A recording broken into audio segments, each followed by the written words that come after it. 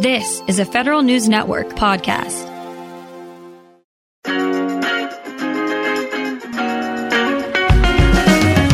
Welcome to Fed Life, a weekly roundup of news about federal pay and benefits, employment policy, and investing and retirement planning. Brought to you by WAEPA. Here's your host, Tom Temin. Hello and welcome to the show. Today we'll hear from one of the leading federal whistleblower attorneys who interprets a recent Supreme Court decision and the implications of the dissenting vote. But first, the Office of Personnel Management wants agencies to review their employee assistance plans, programs that offer psychological and substance abuse treatments. For details, Federal News Network's Drew Friedman spoke with OPM research psychologist Jorday Taswell. This program kind of was part of an original project named OPM's EAP revitalization effort. And through this effort, we wanted to recommend a way to rebrand EAPs that were consistent with the government's goal of being a model employer. So traditionally, EAPs have several services that are offered, such as mental health counseling and substance use treatment services, financial and legal services. However, there are additional services in the areas of health and wellness that are typically not offered or seen in these programs. And we've noticed that some agencies are just kind of being leaders in this area and have adapted new programs that are creating a more comprehensive approach, which is what OPM is seeking to do with this guidance. We want to look at the mental, emotional, and physical aspects of an employee's health and wellness to really provide them with the most comprehensive arena of supports that are available. And how do you imagine that providing those extra resources is going to help employees in other areas like engagement, satisfaction, productivity? Do you see this kind of work as tying back to broader workforce goals? Absolutely. When it comes to one's productivity and satisfaction at work, it's directly related with your mental and physical wellness. So sometimes there are areas of our life where we need a little bit of personal development as well as professional development. And these employee wellness services can really help an employee to hone in on those areas and provide them with additional support, which can in turn lead to greater productivity and help agency employees meet the mission of their agency. And can you tell me more about what really went into putting together this guidance? What were some of the discussions that you had? Who were you engaging with, certain stakeholders or other people that really went into the design or creation of the new guidance? To begin, we hosted a series of targeted focus groups with experts in psychology and health sciences, as well as work life and EAP coordinators across various federal agencies such as Veterans Affairs, HHS, DHS, and DOL, amongst others. And we had discussions about the weaknesses and areas of improvement for EAP and wellness programs. We also discussed the attitudes employees across agencies tend to have towards EAPs.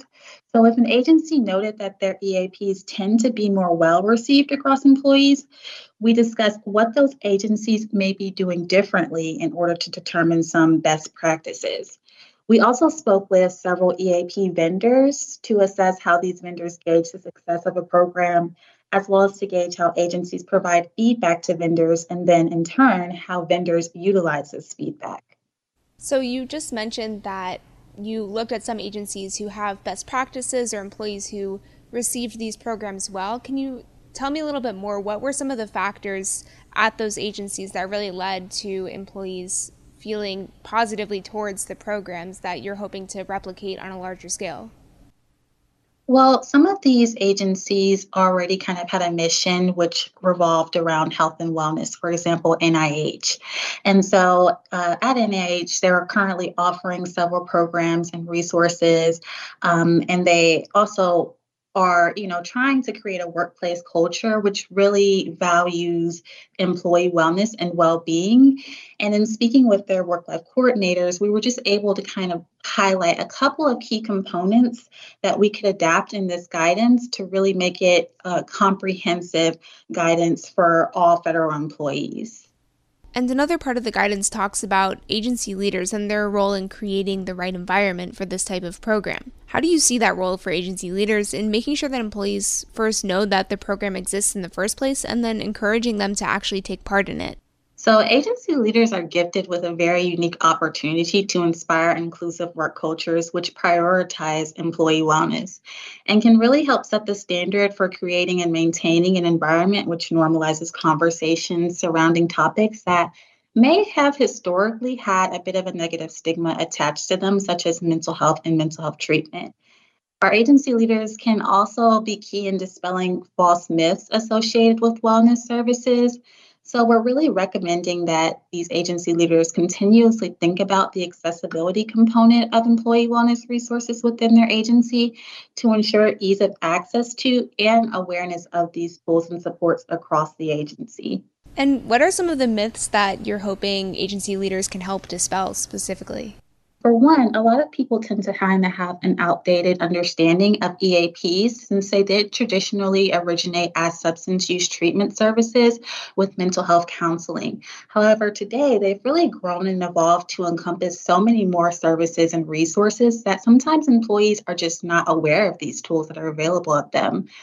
Agency leaders can also be key in dispelling myths associated with security clearance, such as, if you utilize a mental health service, that suddenly your security clearance is going to be revoked. And we want agency leaders to, tell their employees that this is simply not the case. There are very, very strict guidelines when it comes to that. If an employee is, potentially of harm to themselves or others. But outside of those very, very small factors, generally this is never the case. And aside from using agency leaders to help kind of spread the word and encourage employees to take advantage of this when it's needed, what other ways are you and OPM in general looking to make employees more aware that these resources are available? Are there certain methods of communication where you're looking to get in touch with employees more? So we're currently looking to modernize our employee wellness page to facilitate easier and more direct access to various resources and supports for our employees in one centralized space. However, we'll definitely follow up on some additional strategies on how we intend to spread awareness on these services and resources. And I wanted to touch on one other part of the guidance that I found pretty interesting. It talks a little bit about, things like cultural sensitivity and the role of maybe diversity, equity, inclusion, and accessibility, which I know is another big priority for OPM in general. So I was wondering if you could lay out a little bit more specifically, how did you think about DEIA and that initiative when you were designing this new guidance on employee wellness? Great question. So this guidance provides criteria for agency leaders that kind of center around creating reasonable accommodations, using effective communication, physical accessibility and compliance with the Section 508 of the Rehabilitation Act. In addition, under the new Cultural Competency Services Act component of EAP services, resources and supports for underserved communities in training areas and cultural and ethnic awareness are also addressed, which ties in directly in our goal to foster a culture of inclusion at OPM. So these resources now should also include referrals and access to external resources for transgender, gender nonconforming, and non-binary employees. And are there ways that you're going to be measuring progress or success of the program, and any plans to maybe make changes along the way as you see fit? That's a wonderful question. Since employee wellness programs are executed at the agency level, it's ultimately up to each federal agency to measure the success of their program. However, we do provide recommendations for evaluating the success of wellness programs, such as monitoring key performance indicators, which can assist agencies in objectively gauging the effectiveness of these programs. So if there is, for example, an agency who maybe a few months down the road is struggling to kind of, get the word out or encourage employees to take advantage, and maybe they're missing some of those key performance indicators, what is the role of OPM to kind of step in or help that agency, and what does that relationship really look like? So OPM's work-life team is always open to providing guidance. If agencies reach out and email us at worklife@OPM, our team is always willing to consult and, speak with agencies about problems that they may be having. But that's something that we'll address as those issues arise, if they arise. The President's management agenda did mention a bit about the importance of mental health and employee wellness. Is that something that, this work kind of ties back to the PMA, or is there some sort of relationship between the two here? Absolutely. The new employee wellness guidance directly relates to PMA Goal 2.3, which notes that agencies will promote awareness of employee well-being and support initiatives that extend beyond the workplace. We provide recommendations for agency leaders on how to overcome major barriers to employee wellness program usage, such as structural or attitudinal barriers, to aid agencies in facilitating increased awareness and utilization of wellness resources. And I know that we may have touched on this a little bit already, but what is the end goal of this new federal employee wellness guidance and the kind of updated program? What are you hoping agencies and employees get out of it at the end of the day? Our end goal is to see the integration of a holistic approach to employee well-being, which emphasizes the importance of an employee's physical, mental, and emotional health, and to influence a culture across agencies which remains adaptive and responsive to the needs of the federal workforce. Can you offer anything on a personal note of, why this work is important to you and what you're kind of getting out of the process of redesigning or, getting to be very hands-on in the new guidance here? Since my master's degree was in IO psychology with a concentration in diversity and social change, I'm really, pleased to be able to work on a team that, created this employee wellness guidance and have the opportunity to kind of, reflect on some best practices of wellness and include some of those DEIA initiatives to ensure that there are supports for all employees. Anything else that you wanted to add or anything you feel that you missed in telling me? I think the final takeaway would just be that we encourage our agency leaders to promote these resources on a proactive rather than a reactive basis so that employees can maintain their mental health on a consistent basis. Jorday Taswell, a personnel research psychologist at the Office of Personnel Management, speaking with Federal News Network's Drew Friedman. We'll take a short break, then hear from D.C. whistleblower attorney Steve Kohn of Kohn, and Colapinto on a recent Supreme Court case. You're listening to Fed Life here on Federal News Network. I'm Tom Temin.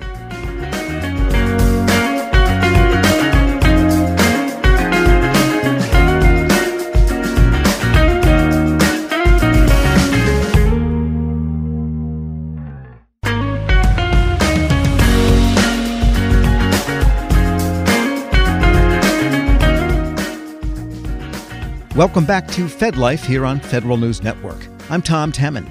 A recent Supreme Court case dealt with a piece of the law concerning qui tam False Claims Act claims. Qui tam is when a whistleblower sues on behalf of the government and receives a share of any eventual settlement.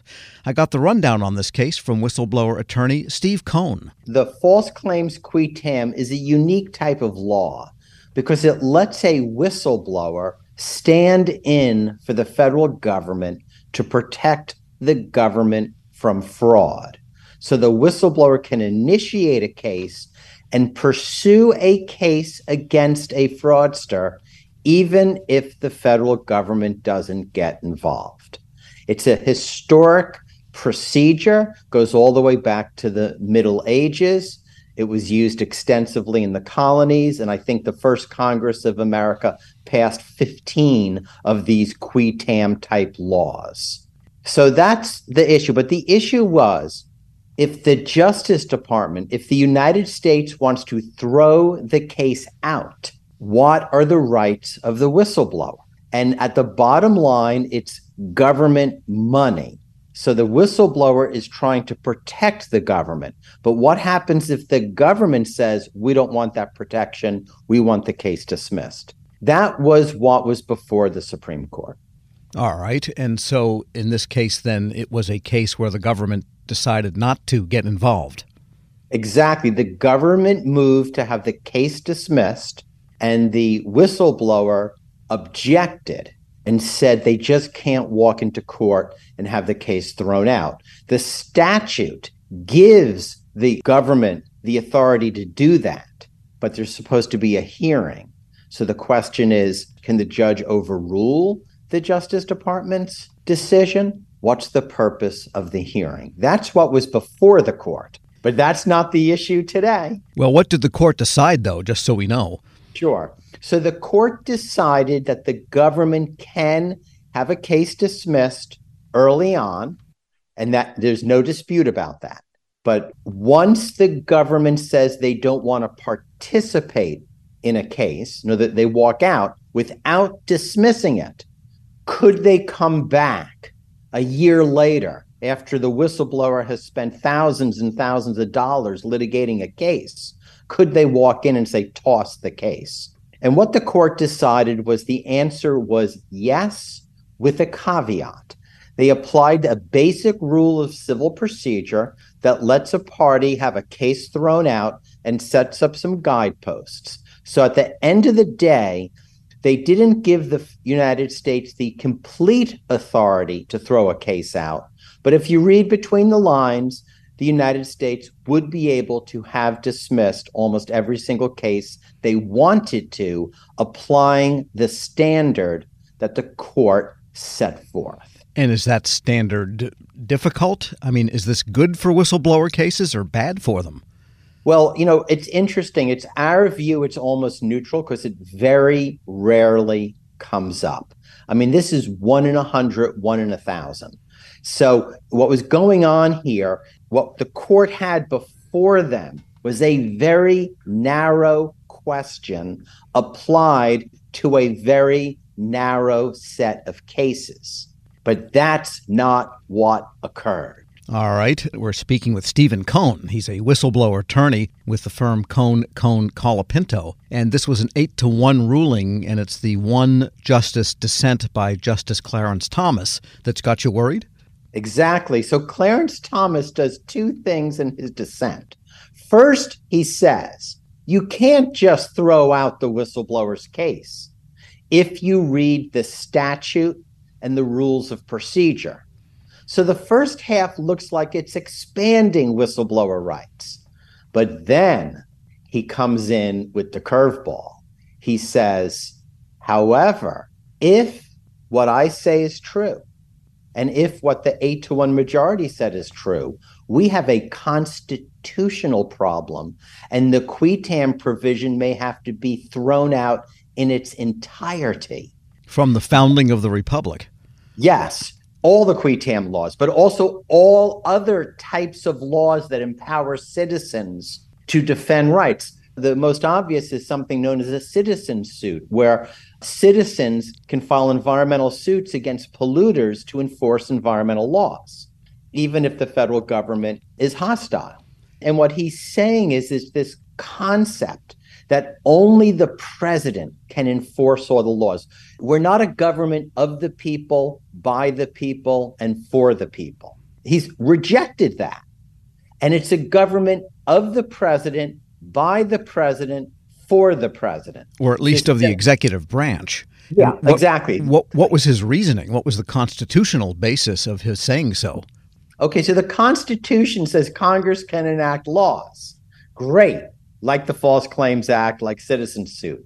It also has another provision that says the executive will enforce the laws. The question is only the executive authorized to enforce the laws, or can Congress empower the people to help enforce the laws? And if so, what are the guardrails? That's really the question. And the concept that only the executive can enforce the law, from my point of view, is not just authoritarian in nature, but is in complete and total conflict with the founding of the Republic, the actions of Congress for 250 years, and the very principle of a government of the people, by the people, for the people, period. All right, but that was a single dissent, and the other 8 justices of all political stripes, if you want to put it that way, were of a different mind in this particular case. Are you worried that if a constitutional challenge was brought, there might be more people joining Justice Thomas? Because this first case, you said, was very narrow, but if it was a general constitutional case, then you think it might flip? Well, that is where it gets even more troubling, because this issue was not raised by any party in the case. Justice Thomas just came up with it in whole cloth, came up with his opinions on it without one brief being filed, without one issue being raised, and then two other justices who were in the 8-group majority concurred with Thomas that the entire False Claims Act may be unconstitutional. But that's not what they were considering. They were just simply voting for the merits of this narrow case then. Exactly. So it's kind of like when the Supreme Court issues a decision, you have the majority, you need 5. That's the controlling precedent. But any judge can then write a concurring opinion, which is kind of their opinion. It's not controlling on the court, but it's letting everyone know what's coming next. It's a message to parties what to do, how to mold future cases. And you can do that through a dissent or a concurrence. And that's what happened here. What you will now see are constitutional challenges to False Claims Act cases across the country. And that will result within a year or two of the Supreme Court hearing this case. And what's at stake is not just whether we're government of the people, but all other similar laws. And the big hit will be in the environmental area for citizen suits. So you can begin to see what might occur here. This sea change of, like, on the one side, corporations that don't want people meddling in their profits, exposing their fraud, filing cases against pollution. And on the other hand, the Chamber of Commerce and all their big business allies fighting to squash the ability of people to challenge their practices. And this really puts the democratic process at a real risk. I forget the Supreme Court justice that said the law is what we say it is, but it sounds like this is something that you expect to come up. Yes. So what's critical here is the qui tam process is hundreds of years older than the founding of the Republic. It was a basic, well-established, unquestioned law enforcement tool that all the colonies were using, that was clearly understood by every founding father, every founder of the United States. There were 15, I believe, could have even been more, in the first Congress of the United States. This is how they were looking to enforce the laws. There has never been, for 200 years, this never was questioned. Every court that has looked at it since has rejected it. Yet, all of a sudden, without any briefing, without any warning, 3 justices stand up and say, we have to go look at this historic practice. I guess now it's wait and see. It's going to be trench warfare. Attorney Steve Kohn of Kohn Colapinto of D.C. And that's it for this week's Fed Life. We'll be back next week with more on federal pay, benefits, and anything else affecting your work life. Find much more at federalnewsnetwork.com. Until then, I'm Tom Temin. Thanks for listening to Fed Life here on Federal News Radio, part of the Federal News Network. You can listen to this episode and any past episodes anytime at federalnewsnetwork.com or subscribe wherever you get your podcasts. Search Fed Life. Leadership today, especially within the federal workforce, is being tested more than ever before. Everett Kelly, National President of the American Federation of Government Employees, joined Shane Canfield, CEO of WEPA, to share how his upbringing in rural Alabama eventually propelled him to the forefront of thousands of union members, raising a collective voice. After years of leadership with both the largest federal employee union and as a pastor, Everett Kelly reflects on his deep-rooted values of integrity and hard work. Hello, and welcome to the Lessons in Leadership podcast. I'm your host, Shane Canfield, CEO of WEPA. Today I'm joined by Mr. Everett Kelly, National President of the American Federation of Government Employees. Everett, welcome, and thank you for being here. Shane, thank you. It's a pleasure's mine. You first joined AFGE in 1981 during what eventually became your 30 years of service at Anniston Army Depot. We're now more than 40 years past 1981, and you've been the union's national president since 2020. How's your decades-long involvement with AFGE impacted the way you view your role now as the union's leader? The time that I spent as local president, I simultaneously spent that same time as a pastor in Alabama. I like to say that this was my training ground because as I was entering into the role of unionism, I was also entering into ministry. And so I see my role, even as the union leader, as ministry. It's never an understatement because this is what I believe. I believe that if you love people and show people that you love them, people will follow you. My business is in the business of growing people, and that's what I do. And I think that my training as a pastor and as a union leader has given me the ability to really, grow people because I feel like that, it's my responsibility both as a union leader and as a pastor to ensure that people have a livable wage. It's also my responsibility to ensure that people are treated fair with dignity and respect on the job. And I think that goes in both arenas. So I've seen this, as ministry, as I've grown through the 4 decades of leading people. Putting those two together is amazing. AFGE handles a massive array of issues and topics of importance to feds across many departments and agencies. What is it like being at the forefront of all those moving parts, and how do you manage it all? Well, first of all, let me give kudos to my staff, okay? Because it's just no way that I could manage all of this work and all the moving parts by myself. But I have an excellent staff that always makes sure that I'm prepared and that I'm ready. But it's exciting. It's exciting to be out in the forefront, bringing people to the realization that they have something to fight for. But again, I cannot, and please understand, when I say I cannot, it's what I truly believe. I cannot do it without a good, strong staff. And I tell anybody that, but I enjoy fighting for the cause. I enjoy standing in front of a group of AFG members, calling them to action, and then standing back and watching that action come to fruition. Because I know that I'm not the one that's doing it, okay? They are the one that's doing it. I'm merely casting a vision, right? And I enjoy casting a vision and then watching that vision come to fruition. And it's the staff and the members that get that done. As CEO at WEPA, I completely and totally understand that. We rely on them. It's not Absolutely. Just nice to have, we rely on Absolutely. Them. As AFGE president, you often speak at union rallies and other events widely attended by federal employees. What's it like to experience that direct connection to employees?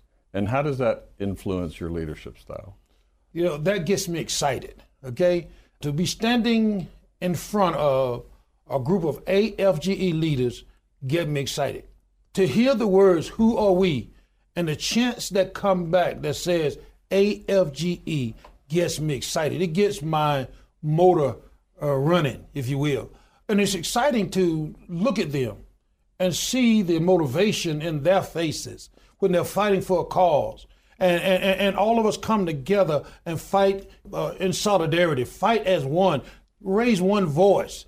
You can't explain the feeling, you just know that it's right. I just know that it's right when I'm standing there and I feel this, and I never fail to say thank you again, because I'm the one that merely cast the vision. They are the ones that get the work done. And so when I see them out there ready to go and that call to action goes out, and then I see them really begin to march on that initiative, it's an energy that I cannot explain. I can explain it. I'm feeling it right now. Describe how your personal background and upbringing folds into how you function as a leader. Understanding that I was born in the Deep South.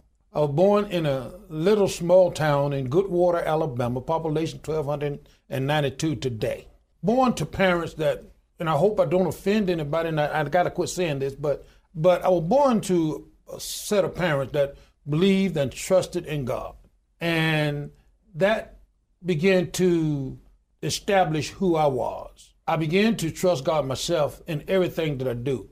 I trust God even in this situation as a union leader, because my parents taught me to believe in the Bible. And with that came, do unto others as you would have them to do unto you. In other words, treat people right.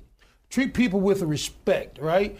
Do what's right. It taught me, about integrity, right? It taught me about being honest, and that's what's needed in the role of a leader of this union. It's needed, and I try to portray that. I try to portray a person of honesty and a person of integrity. And so being in the Deep South, you just learn those things. And that's what has helped me throughout my path as a union leader.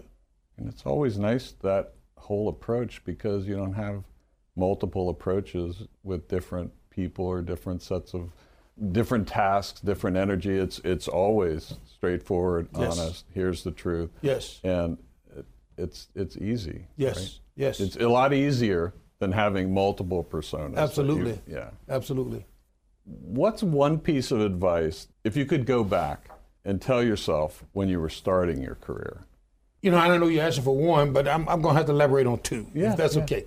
Number one, I would explain the urgency of integrity a lot sooner than what I did, right? Because to me, integrity is not necessarily what you see others do or what others see you do, but integrity to me is what you do even when no one is looking.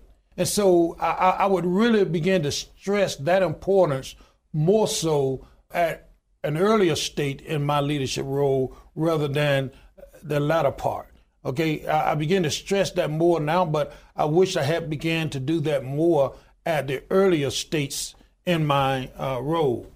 Secondly, I would tell myself to always, and I'm going back to my roots, always work hard and don't ever accept no as an answer, right? Because I just believe that if you want it bad enough, if you want to achieve it, you can.